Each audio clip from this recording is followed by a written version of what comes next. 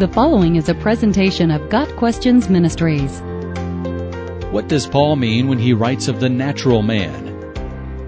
In 1 Corinthians 2, verses 6 through 16, the natural man is compared to the spiritual man and the carnal man.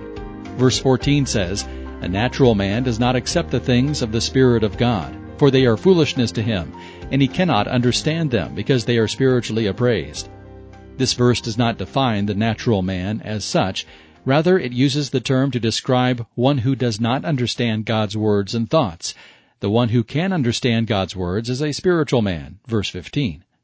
Dr. Henry Morris, in the New Defender's Study Bible, gives this comment on verse 14, quote, "The natural man, still unsaved, cannot appreciate spiritual truths. He must first understand Christ's atoning sacrifice for him, but even that is foolishness to him until the Holy Spirit himself convicts him of its reality." End of quote.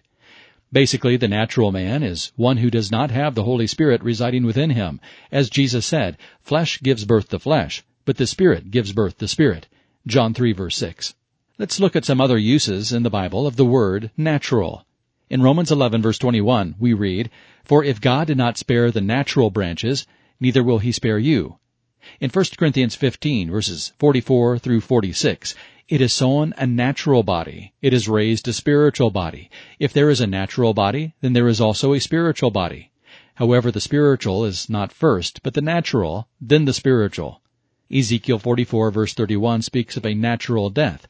Daniel 10, verse 8 speaks of a natural color. James 1, verse 23 speaks of a natural face. And James 3, verse 15 states, "This wisdom is not that which comes down from above, but is earthly, natural, demonic."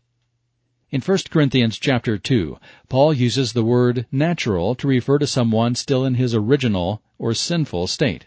The Greek word translated natural can be defined as animal as opposed to spiritual. Natural men are those who are occupied with the things of this material world to the exclusion of the things of God. They are led by instinct rather than by the Spirit of God. They intuitively choose sin over righteousness. They are the pagans Jesus refers to in Matthew 6, verse 32, who only seek after the things of this world. The supernatural work of God is to change the natural man into a spiritual one.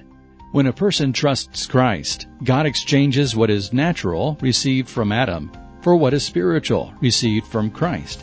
As in Adam all die, so in Christ all will be made alive. 1 Corinthians 15, verse 22. The Christian life is therefore a supernatural one.